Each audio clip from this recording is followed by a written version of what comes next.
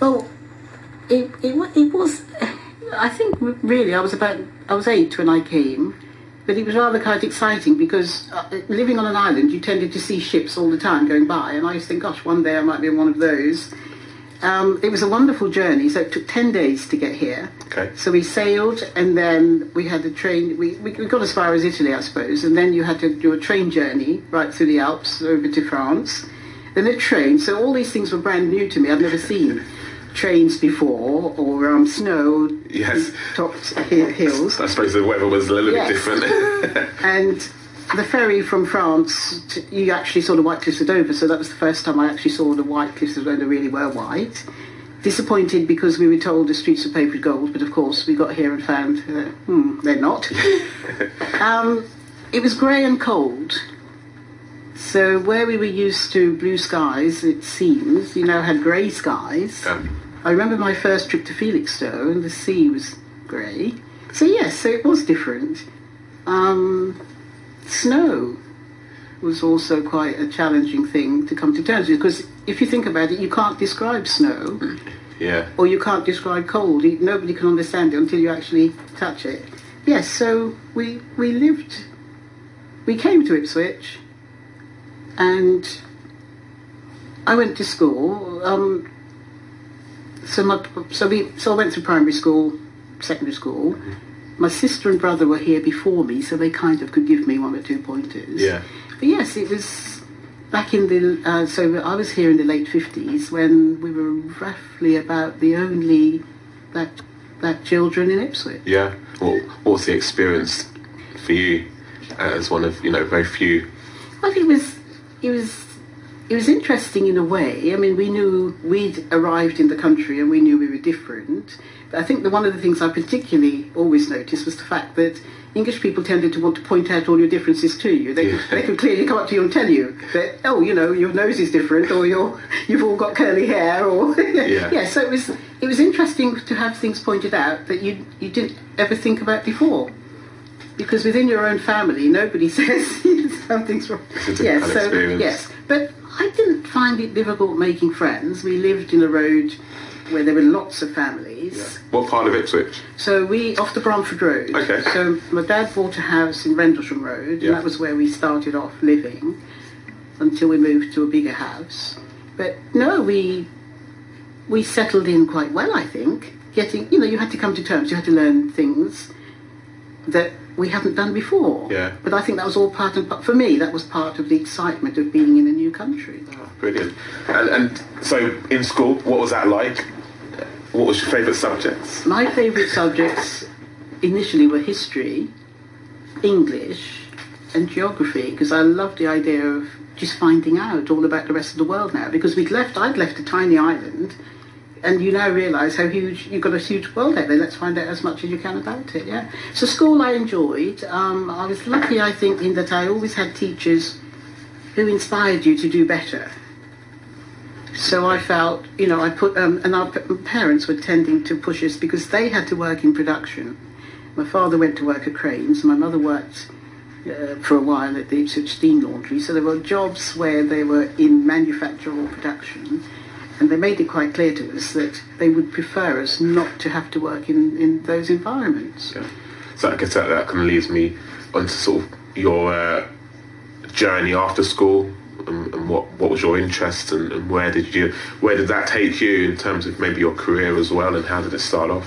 Well, I was at the age when I was due to leave. It was 15 was the age of leaving. But that year for me, the rules changed and you could stay one more year till you're 16. So my father agreed that I could stay another year. So I did administration, shorthand typing, geared on the fact that I would want to work in an office. Okay. So I then had 2 years at the college, and my first job in the secretarial world was in insurance, which was unusual. It was very rare that any black person got a job within the world of, because some office manager had to decide that you were better than someone else. Yeah. So I did start off in Princes Street working for an insurance company. I carried on studying though, so I did extra GCEs and also eventually Although I moved through admin, I became a PA and then into management, I then got caught up in yoga, in the world of yoga. So I did a lot of yoga, meditation, and the teachers kept leaving. And I complained once to the adult education head, teachers are always leaving, we don't have, and he says, well, why on earth don't you do it?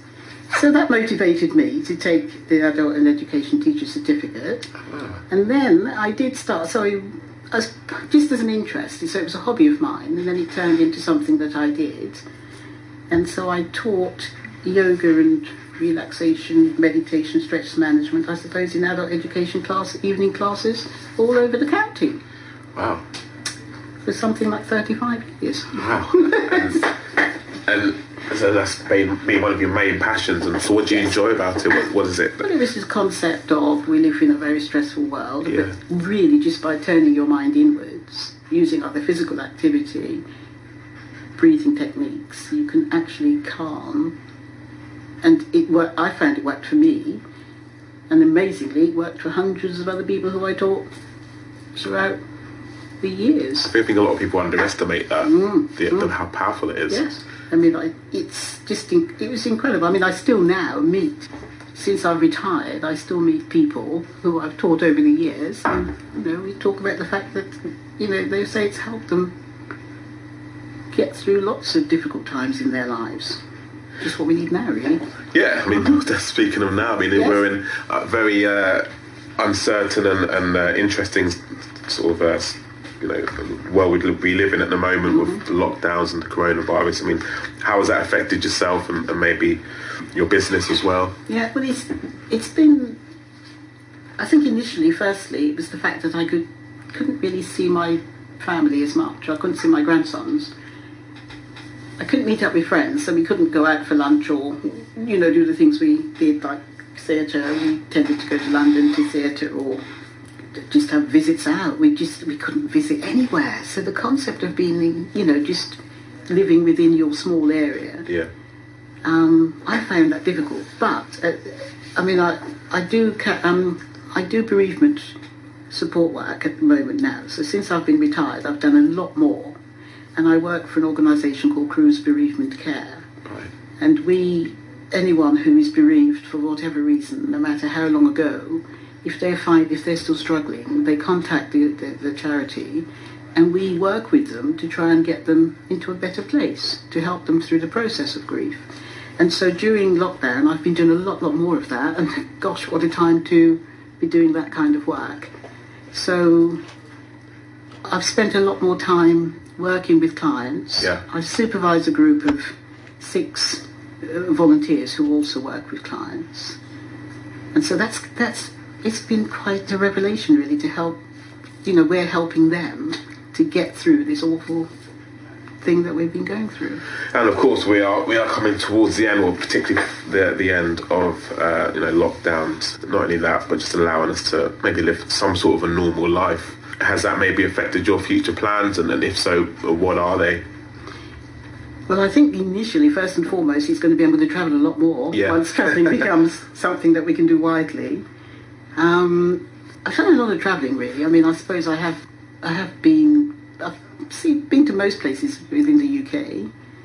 I've been to Australia and America, and my daughter got married in Hawaii, so we've been to Canada. So yes, so I've seen lots and lots of places, but I tend to do more. Yeah.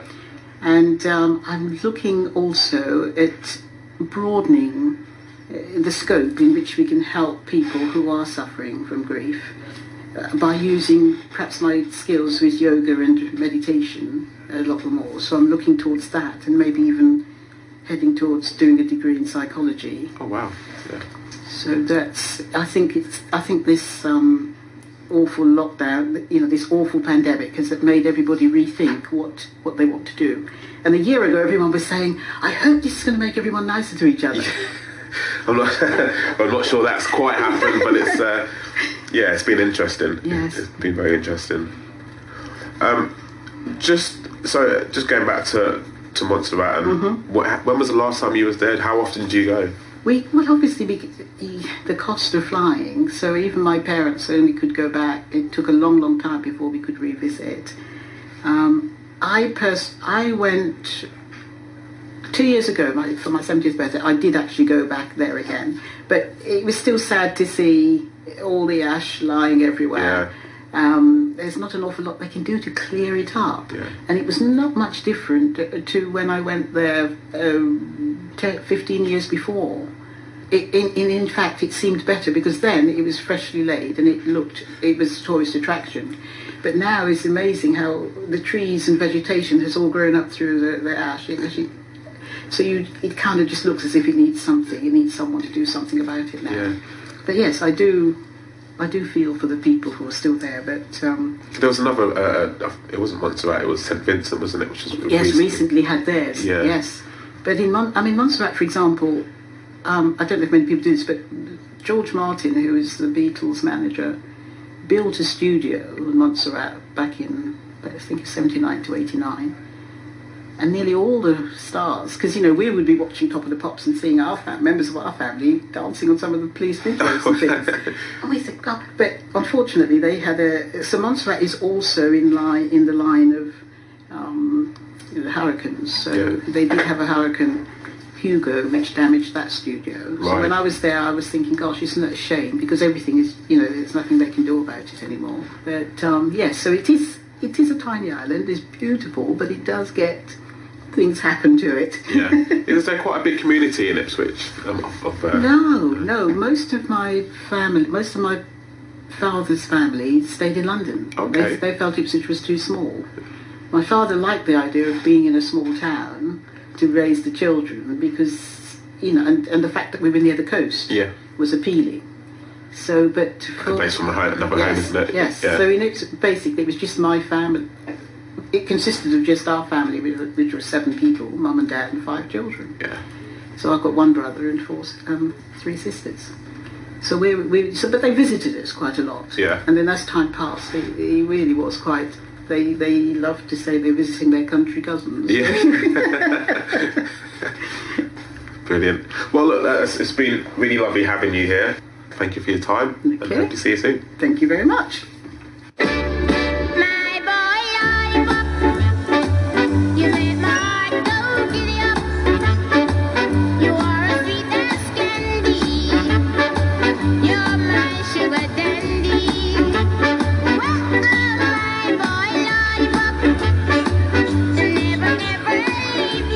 For both culture and innovation skills.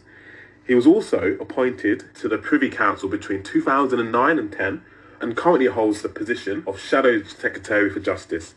Rhiannon Jones caught up with him recently to get his views on how the Afro-Caribbean community has progressed within the British societies. So hello, I'm Rhiannon Jones and I've been working with the Suffolk Windrush Select Committee on a project to celebrate Windrush Day of 2021. I'm from Ipswich myself, and I'm of mixed race, Jamaican and British heritage, 3rd generation. My nan and granddad came over to the UK in the 50s during the Windrush, and it's so wonderful to be involved in a project to celebrate Windrush Day. And recently, during university, I created a campaign called Home Wasn't Built on a Day, which was all about celebrating and educating the UK on the achievements and contributions of the Windrush generation as part of building our national story. And more on that can be found on my Twitter at Rhiannon_Jones or Instagram at Created by Rhiannon. Now, today, as part of our project, it gives me great pleasure to introduce our fantastic guest, David Lammy, who I'm sure needs no introduction. But David Lammy is the Labour Member of Parliament for Tottenham, where he was born and raised. After being elected for the 7th time, he was appointed Shadow Secretary of State for Justice.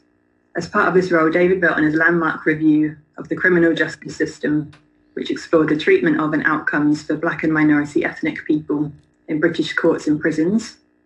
David also previously served as Culture Minister and Higher Education Minister under the Blair and Brown Labour government. And it's really great to have David involved with us today in our project celebrating Windrush Day. And David himself is a 2nd generation of Guyanese heritage. His parents arrived to the UK from Guyana during the 1970s as part of the Windrush generation. And on top of his political accolades, David is renowned for his role in pushing for justice for those victims of the Windrush scandal and also victims of London's Grenfell fire. Now, hi, David. It's nice to meet you. Hello. Hi. Great to be with you. And how are you doing today? How is Well, it? I'm very well, but it's always busy for me. So, well, but busy. I can imagine. Thanks for fitting us in today. And as you know, lockdown has been really tough over the last year for everyone. And I wondered what have been some of the ways in which lockdown has affected members of the African and Caribbean community and the Windrush generation in the UK? Oh, look, I think in many, many ways. I think the biggest place to start is very sadly the disproportionality that we see in the number of people who've died as a result of the pandemic in Black communities. And that means that there is actually a lot of grief around. It's hard to be Black in Britain and not know someone who has died or someone who knows someone. And I certainly have an uncle who lost his life in New York. I have, and then in the wider community, I've got a classmate who sadly died age 45. And of course, in Tottenham, there are many, many people that have passed away. So I think grief is the starting point. Yeah. I think worry is the next thing. And the worry comes in lots of different ways. It comes with children being out of school and placing pressure on families, parents worrying about how they educate their children at home and keep down a job, worried that, children disappearing into a world of Xbox and game consoles and social media and the inability to police that, drifting into criminality and things, very sadly. The stresses and strains that the recession puts on families, because we have to be honest, by and large, African Caribbean communities in this country are not communities of wealth. There is still tremendous poverty across Black communities in the UK. So the context of this pandemic is very hard. And then, of course, we've got the vaccine hesitancy and sound historic reasons why Black communities are sceptical, suspicious of health services, suspicious of pharmaceutical companies. It's not always about, I'm never going to take the vaccine, but it is often about, I want to see a hell of a lot of others, white people, take the vaccine before I'm going to risk it on me. And so it's been a period of tremendous pressure, I think, for African Caribbean communities. Yeah, I definitely agree. Especially with how you say everyone in the Black community knows someone that has been affected by COVID. And I know with my family, it took a great lot of convincing some family members to take up the vaccine. So, yeah, completely agree. So it's just stressful. It's just more stress on top of stress already, if you know what I mean. Especially when... And the other thing I would say about our communities is, we ought to think of the wider health service. We're also frontline workers, whether in the health service, public sector. All of that places us at risk in the coronavirus. And I think that, the face of those who were dying were public sector workers, often throughout this crisis, at the beginning of this crisis. So, yeah, it's stress upon stress upon stress is the truth. Yeah. And I saw on Twitter recently, you posted an LBC interview clip of a caller claiming that you can't be of African and Caribbean descent as well as being English. In your view, have Black people been accepted as full citizens of Britain? I think that's a work in progress.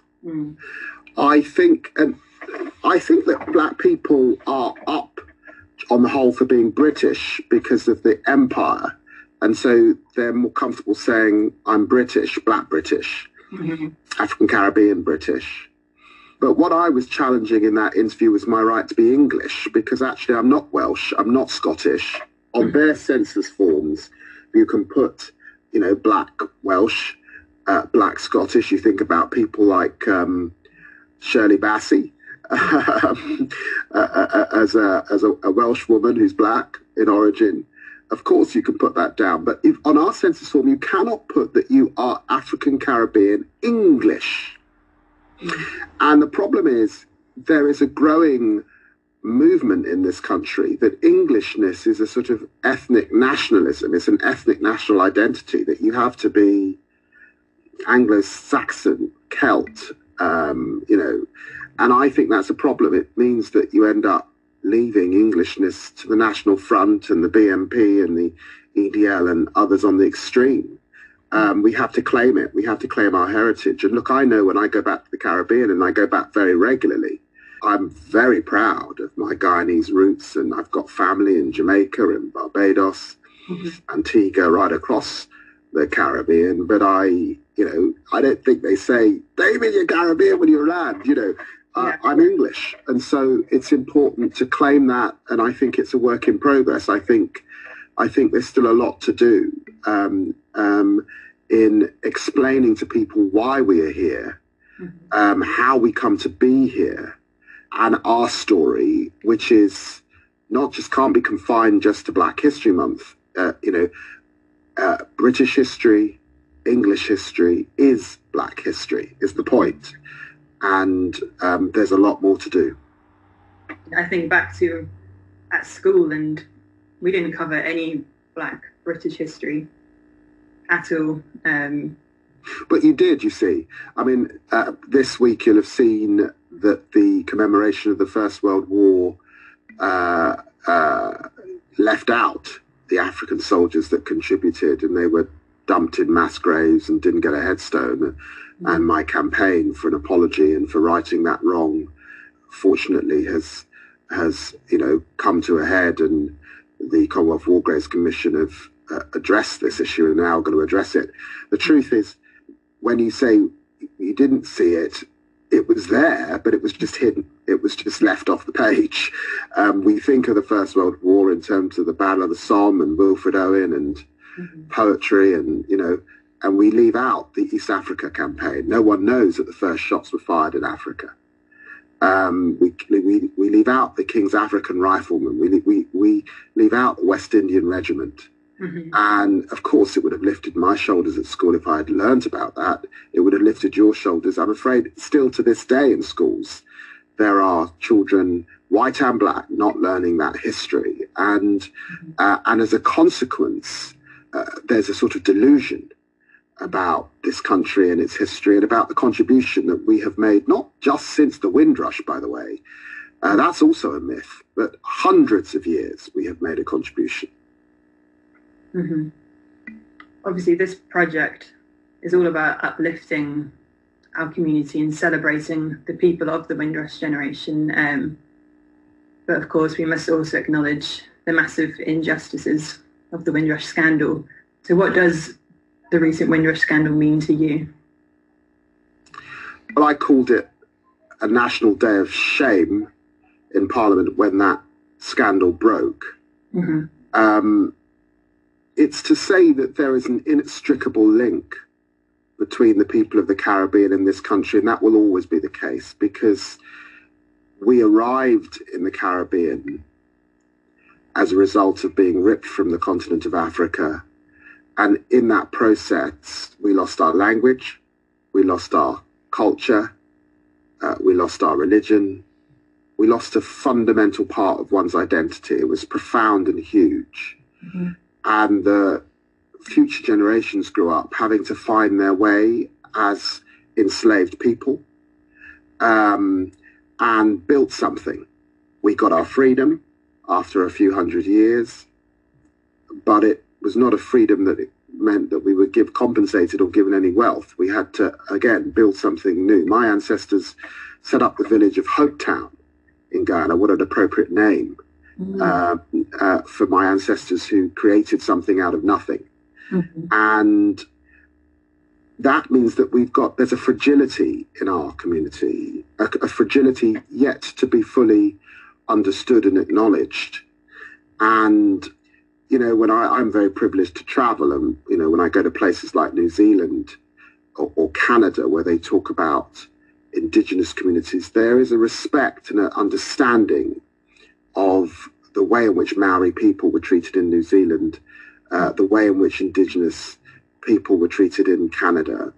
And I don't think we're any different, but yet we have not had that reparation, that reconciliation to our understanding and people's understanding of why we're where we are, as it were. Why are we an impoverished community? Well, because we have had, relatively little time to rebuild again. Yeah. There are traumas running through our people, yet we are here in tremendous numbers. Yet there is joy, there is laughter, there is carnival, there is celebration, there is fantastic food in our communities, and there is forgiveness. Because despite it all, for example, and you're a testimony to this, Rianne, like my own children, you're of mixed background, and the truth is black people are falling in love with white people in huge numbers in this country, some of the biggest numbers in the world. And that is an indication of love and of overcoming the problems of the past. It's a shame that the government haven't caught up with us, but that is what is happening. So it's a complicated story. It's a story of pain and of hardship, but it's also a story of redemption and power and tremendous beauty as well. And that is how I sort of reckon with and handle, and why I'm so proud to be of African Caribbean background, but why I think it's important that we get to a place in this country where people really, really genuinely approach our community and community relations with a degree of humility and understanding. Definitely. And as black people in the UK, what do you think the key issues that we currently experience, and what can we do to raise awareness of these issues and address? Well, just back to your last question, picking up on that, of course, what Windrush revealed was a vulnerability. Many of our community did not have passports, couldn't afford, ready to travel, didn't need them, found themselves the victim of the state in so many ways, in a hostile environment where we were low-hanging fruit, denied everything we'd worked for, despite building the NHS, backs of our nurses, putting our back into the tube network here in London, the transport system across the country, treated in that way. And of course, the other themes in the black community is a real issue with the criminal justice system. That's why I did a review into this and looked at all the issues that come out of that. They start, of course, with stop and search, but the pipeline into stop and search is our experience in the education system, tremendous scandals in the 1970s and 80s in terms of how the education system worked for black children in this country. And there are still profound issues. Who gets excluded from school in disproportionate numbers? Who gets sent to the pupil referral unit in disproportionate numbers? Despite that, we've got more African Caribbean young people going to university and Russell Group universities than ever before in our history. But they're not getting first at the same proportion as their white counterparts. So it's a complicated picture, but clearly we've discussed health, and there are big health inequalities. Why are black women more likely to have mortality in childbirth than their white counterparts? But despite those issues, obstacles, health, criminal justice, housing. Let's give you another fact. The majority of black boys born in this country are born above the fourth floor, which means that we are living in the country's housing estates. And living in a housing estates brings other challenges with it. Let's face it. Where's the neighborhood policing gone? Why are black boys carrying knives? Largely because they're scared. And then they get arrested. So it's a complicated picture. And there remain really, really big issues for us in terms of disproportionality in the issues that we face. And I'd be interested to hear, how far do you think we've come in the challenges around identity and citizenship rights since the 1980s, say? Are the challenges the same? The challenge is always morph and change, but I'm afraid the obstacle is the same. The obstacle is systemic racism. That obstacle has not changed. That obstacle is still there. It's still, as our friends in South Africa and the United States described their battles, they called it the struggle back in the day, and we're still in the struggle. And so the way I would put this is, if the 18th century and before was a battle for our freedom and to throw off the shackles of colonialism and enslavement. And then we got to the 19th century, we got that freedom, and we had to build from nothing. And then we got to the 20th century, and that was a fight for our rights. Our rights not to be segregated, our rights to basic education, employment. Then the 21st century, and we're still at the beginning of this century, Rihanna, but you'll probably make a more distance than me because you're much younger than I am. We're really into a period of reparation and understanding. And that moment has not yet come, but I'm convinced it will come because I'm heartened by our young people. And this is black and white. I think young people, on the whole, do get this stuff. They do get race. They want to see change. It's the dinosaurs in charge. It's the Boris Johnsons and the Nigel Farages that hold us back, not the young people. So I am hopeful that we will get there, but we've got a bumpy period because of recession and pandemic and Brexit and other things that are really stirring up the mix and making it difficult. And, you know, some of what we're seeing around the world in these areas is a sort of look at the United States, is a sort of holding on to something that they're losing because the demographics are changing. Black and minority communities are coming through in bigger numbers. And here, I mean, I think you see in elements of the Conservative Party, we're seeing a sort of desire to go back to empire, an empire that cannot be recreated. It should not be recreated. And it's a desire to sort of hold on to something with a small c conservatism, to deny things like systemic racism, which we saw in the Sewell report recently. So I'm hopeful because of our young people. I'm hopeful because of our tremendous resilience. We are the world's most resilient community. But the obstacles that we face remain the same, and they're the obstacle of systemic racism. And you're obviously someone hugely accomplished and a great role model to my generation and younger generations looking to excel in their careers and learning. I wanted to know a lot about your accomplishments. It'd be great to hear some of the challenges that you've faced to get to where you are now as a second generation of Windrush. Well, I would say, look, all across my life, I've been told I can't do things. There are a few firsts in my backstory. First Black Briton to go to Harvard Law School. I was one of the youngest MPs at the age of 26, 27. But let's be clear, all across my life, you know, people have said you can't, you know. And when I said I wanted to be a barrister, and the careers teacher said that I should be a fireman.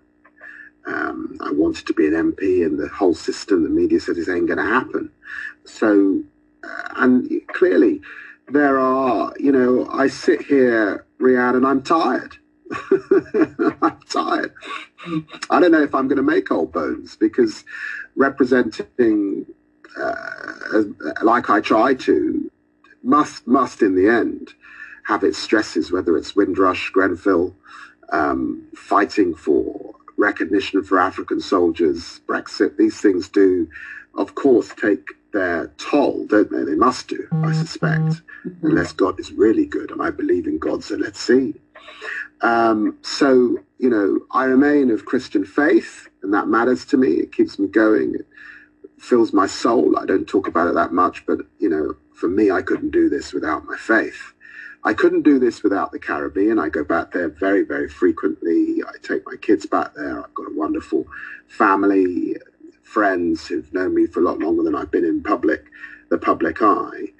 But you just have to read the posts underneath my Twitter posts and Facebook posts to understand, I'm afraid, the racism and the nastiness that's out there that I have to wade through. And it's wade through is a good way of putting it, because it's pretty nasty. Yeah. Do you ever take any kind of breaks from social media? Things like that? Well, look, so look, there are some stereotypes about being a black man. There are stereotypes that you're thick, stereotypes that you're lazy, stereotypes that you're sort of a womanizer. And part of my social media strategy, I'm pretty prolific on social media strategy, is to counter that business of being lazy or thick. Mm-hmm. It's a great way for people to say, well, he can't be thick. He's working the whole damn time, right? So that's part of my strategy in our public life and it also lifts the spirits of our community because, they can look at my feeds and they hear someone expressing things as they are expressing it in the barbershop. Mm-hmm. A little bit more sanitized, but look, there has to be hope. There has to be hope because if there is no hope, then people they riot. So I recognize that my feed is not just about me. It's about a representation in our democratic system that allows people to say, that's my guy, that's what he's saying, I'm glad he's there. And that's as it has to be. I find my soul food and I sometimes tweet it, in the food that my aunties send me, that my constituents send me to build me up, as it were. Whether that's jerk chicken from my Jamaican friends or Guyanese pepper pot from my family. And I go to the Caribbean as soon as we can get out of this flight nonsense that we've got and this, inability for international travel. I will be in the Caribbean with my family, resting up on a beach somewhere and, sucking in all that community has to offer. I go to the United States quite regularly. I have a lot of African-American friends, great people like Henry Louis Gates and Cornel West. These are great black thinkers who, again, give me fortitude and strength and power. So I am fortunate because I have some means to be able to do those things, to nourish my soul. And as I said, I also have my faith. So in the end, a lot of what's said I don't take personally because I believe in God. And, God has set me on a path and others on a path. And, people who tweet this nonsense who are racist, they don't really know me. So I don't take it personally because I have a faith. So that's how I nourish myself. And of course, I've got Spurs and my love of football and cinema and theatre as well. Okay, I wanted to move the conversation on to the success of your recent book, Tribes. Congratulations on that. And I hear that you're soon to publish the sequel, Out of the Atomized and Divided Culture. I wondered, how is this going and what impact do you hope this book will have on the nation? Well, I'm very excited by my book, Tribes, and I'm glad that people are buying it and it's doing so well. And if you want to understand, I think, a little bit more about me, and you want to understand about what we're confronting in our politics, this new tribalism, then buy the book. It's easy to get, and I hope it informs you. I put a lot of effort into it. My writing is very much therapy. It's another way in which I work through not just the issues confronting me, but the issues confronting our politics and our country as a sort of almost a means of therapy. Actually, my next book isn't quite that title. Books change a bit as they're in development, but I have begun working on my next book, and it's a return to this business about the justice system and how it affects our community. But it's not going to be published for a few years because, I'm a busy guy. So my books tend to take 3 or 4 years to complete, to be honest. So it won't be in the shops for a while.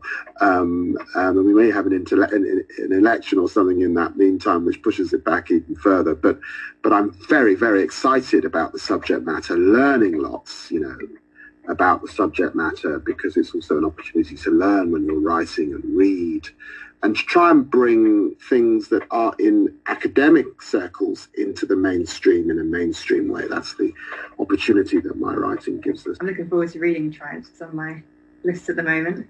Getting through Natives at the moment by Makala. There's a chapter in Tribes that I'm very proud of. It's all about the African Caribbean community. It's all about growing up in Tottenham. It's about the sacrifice of people like my mother. It's about where we've arrived at, Windrush, knife crime. I'm very, very proud of that chapter. There's another chapter on identity politics, Grenfell, the white savior thing, you know, comic relief, and the challenge that I made to comic relief a few years ago because black people were switching off in droves. Can't stand those images. You know, where are the positive images of Africa in our society? So I think that's a chapter that people will like. Yeah, there's quite a lot in Tribes that's about soul food, and for black people particularly, I think that will draw the people that will get a lot from. Nice. And as a closing question, I'd be interested to know if you have any advice or words of encouragement to the younger generations of listeners, and what advice would you give to your younger self? Oh, I would say your reach should outstretch your grasp. That, you know, be prepared to be told you can't do something. You've got to prove people wrong, and attend to your resilience. We are a resilient people. Mm-hmm. You know, we are resilient people, but you have to attend to that. You have to work on what makes you able to face the storms in a system that still has systemic racism within it, in the workplace. You know, when your kids are going to school, all these things that are wearing. I've talked about some of the things that help me, but everyone's different. Allyship is important. I'm not a believer in a sort of black nationalism, you know, that sort of is all about blackness and not about whiteness, if you see what I mean. We're 4% of the population. And therefore, in this country, this ain't the United States, in this country, it is about allies who do not look like you. Let me just be absolutely clear about it. Many of my mentors over the years have not been black, they've been white. In the workplace, in law, in politics.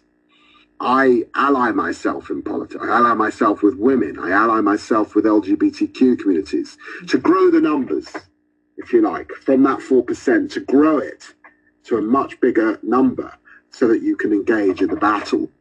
So I think allyship is really important as well. Don't disappear into a kind of weary, woe is me. It's all well, that ain't going to help anybody. And, you know, remember, it's a struggle. As I said, it's a struggle. And as my mother would have said, and I think this is the most important thing to remember, my mother used to say to me when I was downcast, low, depressed, live up to your ancestors' prayers. Mm. However hard you're finding it, it ain't as hard as your ancestors. Live up to their prayers. They prayed that you would be here, that you would be persevering, mm-hmm. that you would acquire economic strength, that you would overcome, and that you would better yourself, the lives of your children and grandchildren.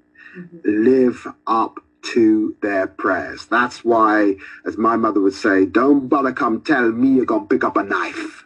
Because that ain't the way forward. Or selling drugs. That ain't the way forward. We are better than that. That was great. Thank you, David. That brings our conversation to a close. Thanks so much for taking the time out. Time comes.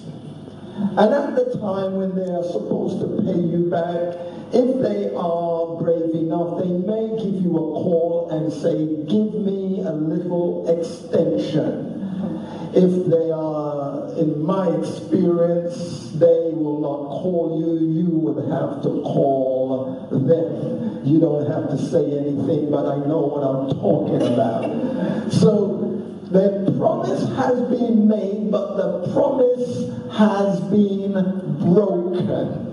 What happened with Abraham? Look at this, that God made Abraham a promise and he couldn't find anyone to swear by. A lot of people say, I swear on my mother's life, my father's life, my auntie's life, but God looked around and he found no one that he could swear by. So what did he do? He swore by himself. And he says that if this does not come to pass, I am no longer God. So one thing, he knew that once he said it was going to come to pass. So he told Abraham that I will make you the father of many nations. He told him that he would make him the father of us all. But Abraham was without child. But the Bible in Hebrews 6 told us that Abraham waited. And what did Abraham do while he waited? While he waited, his faith was sure. So he threw down an anchor. I wonder if any of us have an anchor that we want to throw down right now and say, I don't care what anybody says. I have been made a promise by God that what he says will come to pass. So what I am doing right now, I have my anchor rather secured in God's promise. I have my anchor rooted in God. It does not matter what the circumstances may say right now. It may not matter whatever happens right now. I know that my anchor is secure in God's promises. What is happening right now? We have a pandemic that has taken the lives of so many people. But I am so grateful to God today that he has kept us. He has kept us secure and safe. Our faith is deep rooted in him. Look, we had somebody that walked before us. Most of us here are second generation. And what has happened is that our parents, when they came, they were treated different to how we are treated in the second generation. What happened is that they could have turned around and said, I am not happy here. I am going back home. But what they did, they threw down their anchor. They said, it does not matter how I am treated. It does not matter what people will say about me. I am going to stand flat-footed on the promise that if I just trust in God, if I just put my hope and my trust in God, I know that everything is going to be okay. So what happens now is that I then come along and I have got to secure myself to that same anchor. I have to throw my anchor deep. I have to make sure that it is secure, because the wind will come, the rain will come, the rain will fall, and if I am not secure, then it will destroy my anchor. So today, what am I saying? I am saying that somebody has already stood the test of time. There is already a testimony. So what does the song say? I believe that if God can help that person, I know that he can help me. So I'm encouraging you today to stand fast. I want you to stand secure in the knowledge that whatever God says he will do, he will do. Don't worry about the pandemic. Just keep on holding on. Keep on steadfast. Keep on doing what you know how to do, because your anchor is secure. God bless you today. Keep your anchor secure in Jesus. God bless you in the name of the Lord Jesus.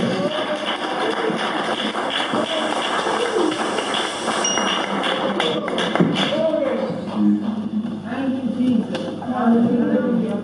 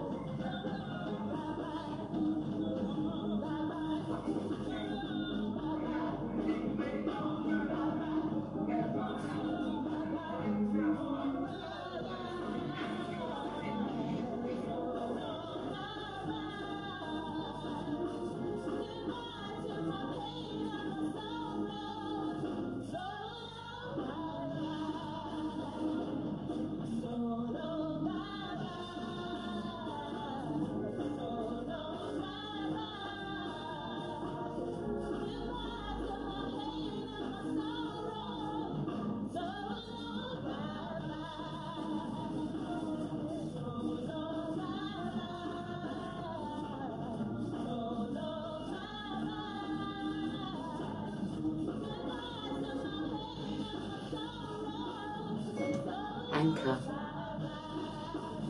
Secure.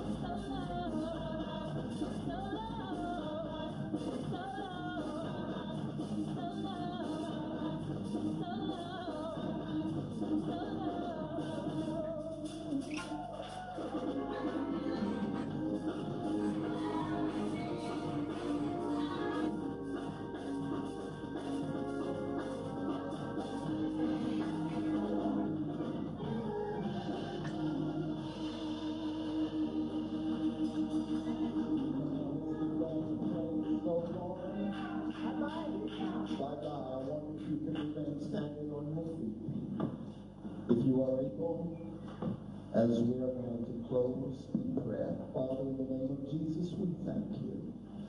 You are a good God. You are a good God. And we are so grateful that we're able to gather in this fashion.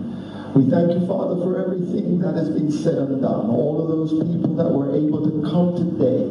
I pray, oh Heavenly Father, a special blessing in their lives. Father, I pray that you will provide for them more than they could even ask or think. Thank you, Father, for the organizers, those who have put everything together. Father, I pray, oh God, you continue to lead them. You continue to keep them. Those who are unable to be here for whatever reason, Father, let your blessings flow upon them also. Even as we leave here, Heavenly Father, we will not leave your presence, but we'll forever be grateful to you for everything. We thank you for those who have paved the way for us to be here. We remember those, Father, who came here, Father, and you know all about them, Father, but right now, even though they have gone, they have left something for us, and we are so grateful to you for them right now. Even as we go, keep us in your care, now and forevermore. These mercies we ask in the name of the Lord Jesus, and our glad hearts say, Amen. God bless you right now. Stand here or sit here as we are in the second year of a pandemic. What problems did this present you with on putting on this year's Windrush programme? Nick, it's been a real challenge, and as much as it has been an adventure and learning process with regards to using Zoom. It's been amazing how we've had our weekly or monthly committee meetings, and how we've actually brought the program together with regards to the Windrush event this year. An example, for instance, is how we started off initially by using the WhatsApp system, which allowed us no more than about 4 people. Sure. I think that obviously gets a bit problematic with the size of your committee. And when it comes to Zoom, I think a lot of us are in a position where we wonder what we do without it. It's become incredibly important. Not only Zoom, obviously there are other similar programs that you can use, but the whole idea of FaceTime and video messaging has become vital to the way everyone does business. That's so true. Going on from there, what it has actually opened up is whereby we used to email our agenda, but the agenda can actually go also within the Zoom meeting and directed from there.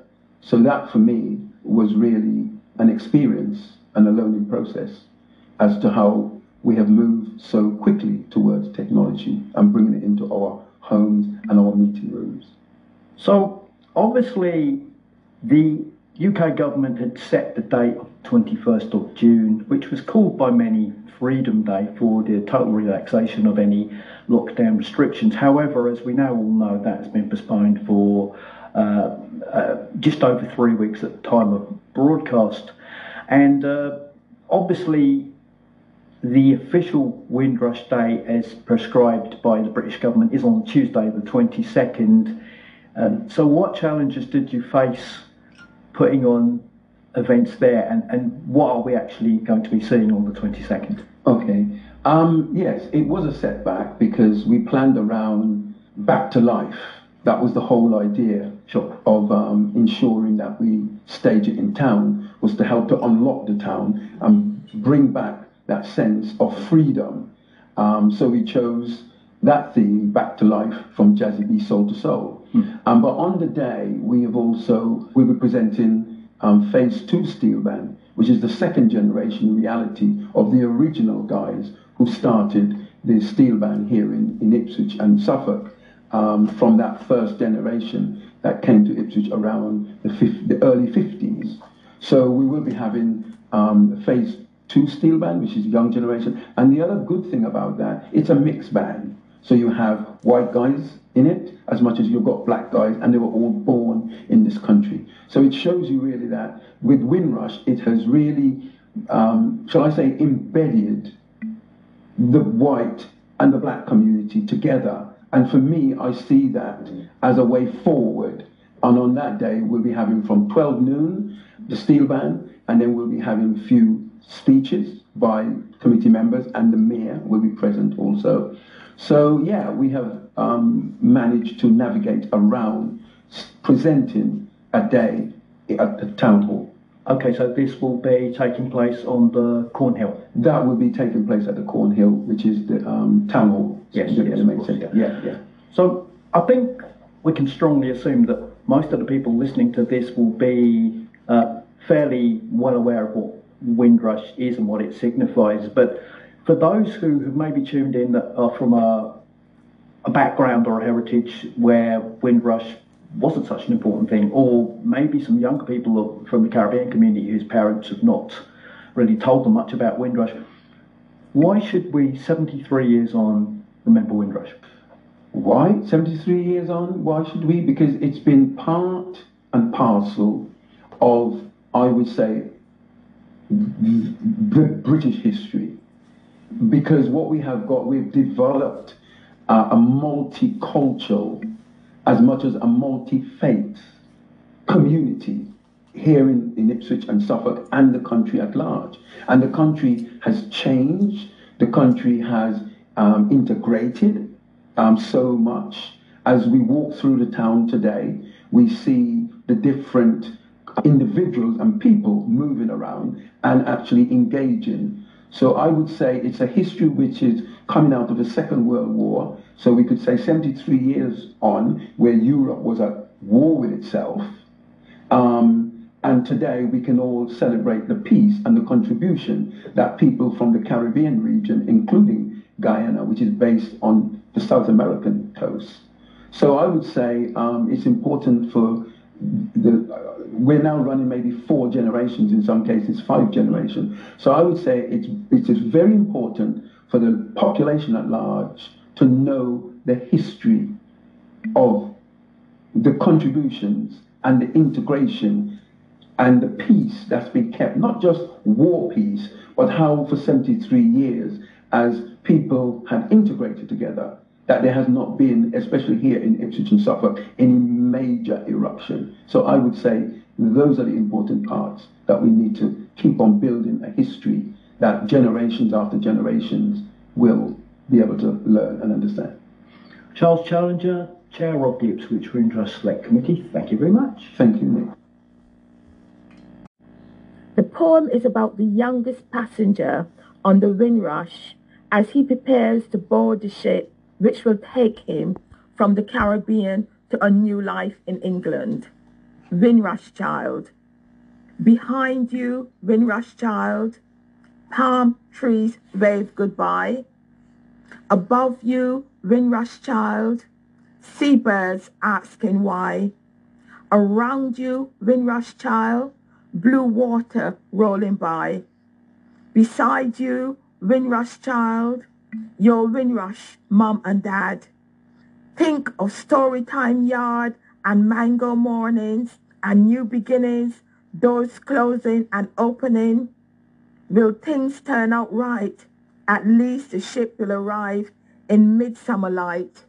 And you, Windrush child, think of grandmother telling you, don't forget to write. And with one last hug, walk good, walk good. And the sea will carry on spinning. And from that place, England, you tell her in a letter of your Windrush adventure. Stepping in a big ship, not knowing how long the journey or that you're stepping into history, bringing your Caribbean eye to another horizon. Grandmother's words, your shining beacon, learning how to fly the kite of your dreams on an English sky. Windrush child, walking good in a mind-opening meeting of snow and ice. John Agard, Windrush child.